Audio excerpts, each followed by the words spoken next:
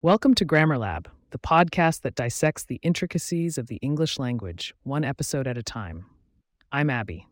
Have you ever written a sentence and paused, unsure whether to use who or whom? If so, keep listening as we explore the nuances of these pronouns and learn how to use them correctly.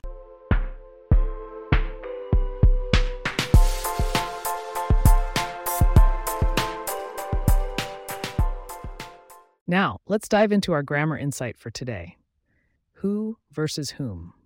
Many confused grammar enthusiasts often interchange these two, but understanding when to use each one is simpler than you might think. Absolutely, Abby. So who is a subject pronoun, like he, she, or they? You use it when the pronoun is the subject of a verb. Meanwhile, whom is an object pronoun, like him, her, or them. It's used when the pronoun is the object of the verb or preposition. Right, Jack? Let's go back to basics with an example.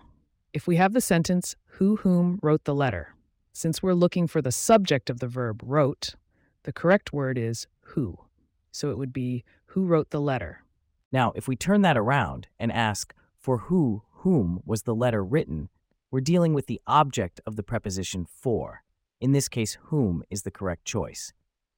For whom was the letter written? This who versus whom conundrum has a rich history in the English language. The word who derives from the Old English hua, while whom comes from wham, the dative form of hua. Etymologically, they've been on separate paths for a long time, with who acting like the troubadour, announcing itself in a sentence, and whom like the stealthy messenger, carrying out the orders of prepositions and verbs. It's interesting to note that as far back as the 13th century, English speakers were using whom to be grammatically correct. Over time, with the colloquial flow of language, it's interesting to see that whom has somewhat fallen out of casual speech. It tends to sound formal or archaic to modern ears. Yes, and that sends many speakers into a state of avoidance. But hey, that's what we're here for. Let's play a quick who versus whom quiz. I'll say a sentence with the word blank, and you, Jack, will fill in the blank with the correct pronoun. Ready when you are. I talked to the manager blank processed the refund. That would be whom, since the manager is the object of the verb processed. I talked to the manager whom processed the refund. Nice. Here's another. Blank is responsible for making the schedule this week.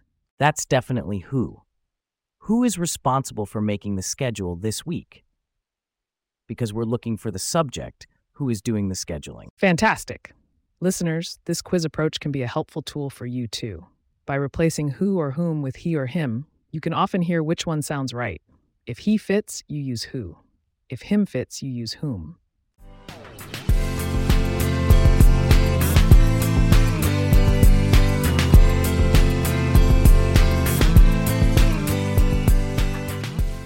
We hope this episode has clarified the who versus whom mystery. Remember, grammar isn't just about rules. It also reflects the history and the evolving landscape of the English language.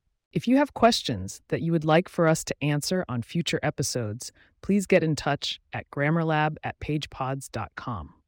Our email address is also in the show notes. If you like the show, be sure to subscribe on your favorite podcast app and consider leaving a review so that others can learn more about us.